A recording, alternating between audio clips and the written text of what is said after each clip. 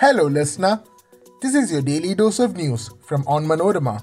I'm your host Vishnu, and these are the major news stories of the day. SilverLine does not have approval yet, DPR incomplete, says Union Railway Minister. No respite for common man as fuel prices surge. As Ukraine forces counter near Kyiv, Russia scales back goals. Kerala coast on high alert against Sri Lankan refugees. Government urges airlines to add more long-haul jets as air travel rebounds. Let's get into the details. Union Railway Minister Ashwini Vaishnav on Saturday said the Kerala government's ambitious SilverLine project has not got approval yet. Projects above ₹1,000 crore need approval from the Union Cabinet. SilverLine has not got it yet, the minister informed Artingal MP Adur Prakash in response to a question. The approval can only be granted after examining the financial and technical aspects of the project. The detailed project report submitted by the Kerala government remains incomplete, he pointed out. The minister's statement comes amid the Kerala government's efforts to launch a national campaign touting the SilverLine project as a symbol of Kerala's development model, despite widespread protests against it in the state.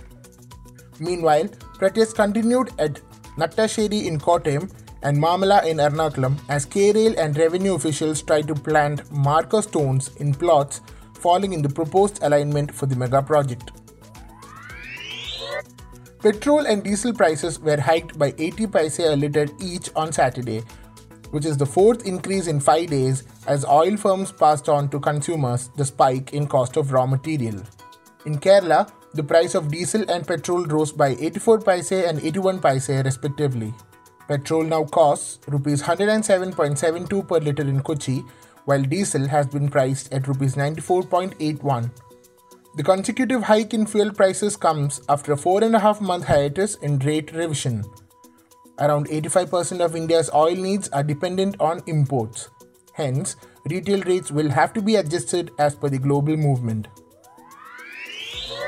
Ukrainian President Volodymyr Zelensky pushed for further talks with Russia as Moscow signaled it was scaling back its ambition to focus on territory claimed by Russian-backed separatists in the east after attacks elsewhere have been stalled.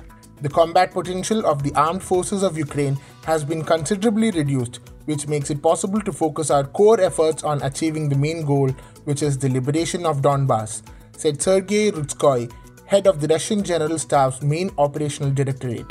According to military analysts, reframing Russia's goals may make it easier for Vladimir Putin to claim a face-saving victory. The Kerala coast is on high alert following intelligence warning that refugees fleeing the economic crisis hit Sri Lanka might sneak into the country by sea. The state has also been warned that operatives of extremist outfits too might take the sea route to Kerala. The Navy, Coast Guard, Coastal Police and Fisheries Department have intensified patrolling along the 583-kilometer Kerala coast. Shadow police have been deployed to monitor vessels docking at fishing harbours and fish landing centres. Intelligence sharing meetings will be held every Saturday in the state's 18 coastal police stations. The Civil Aviation Minister has urged airline companies to add more long-haul aircrafts to their fleets and to increase flights abroad as air travel rebounds from a 2-year slump due to the COVID-19 pandemic. Domestic passenger numbers are expected to exceed pre-pandemic numbers within 1 year, Jyotiraditya Scindia said during an air show in Hyderabad. Along with our thrust on narrow-body aircraft, we must also increase our fleet of wide-body aircraft. It is not enough to connect all points in India, we need to connect the world to India, said the minister. Now let's check out the COVID update. India on Saturday logged 1,660 new cases, pushing the overall tally to 4,30,18,032, while the active cases dipped to 16,741, which is the lowest in 702 days.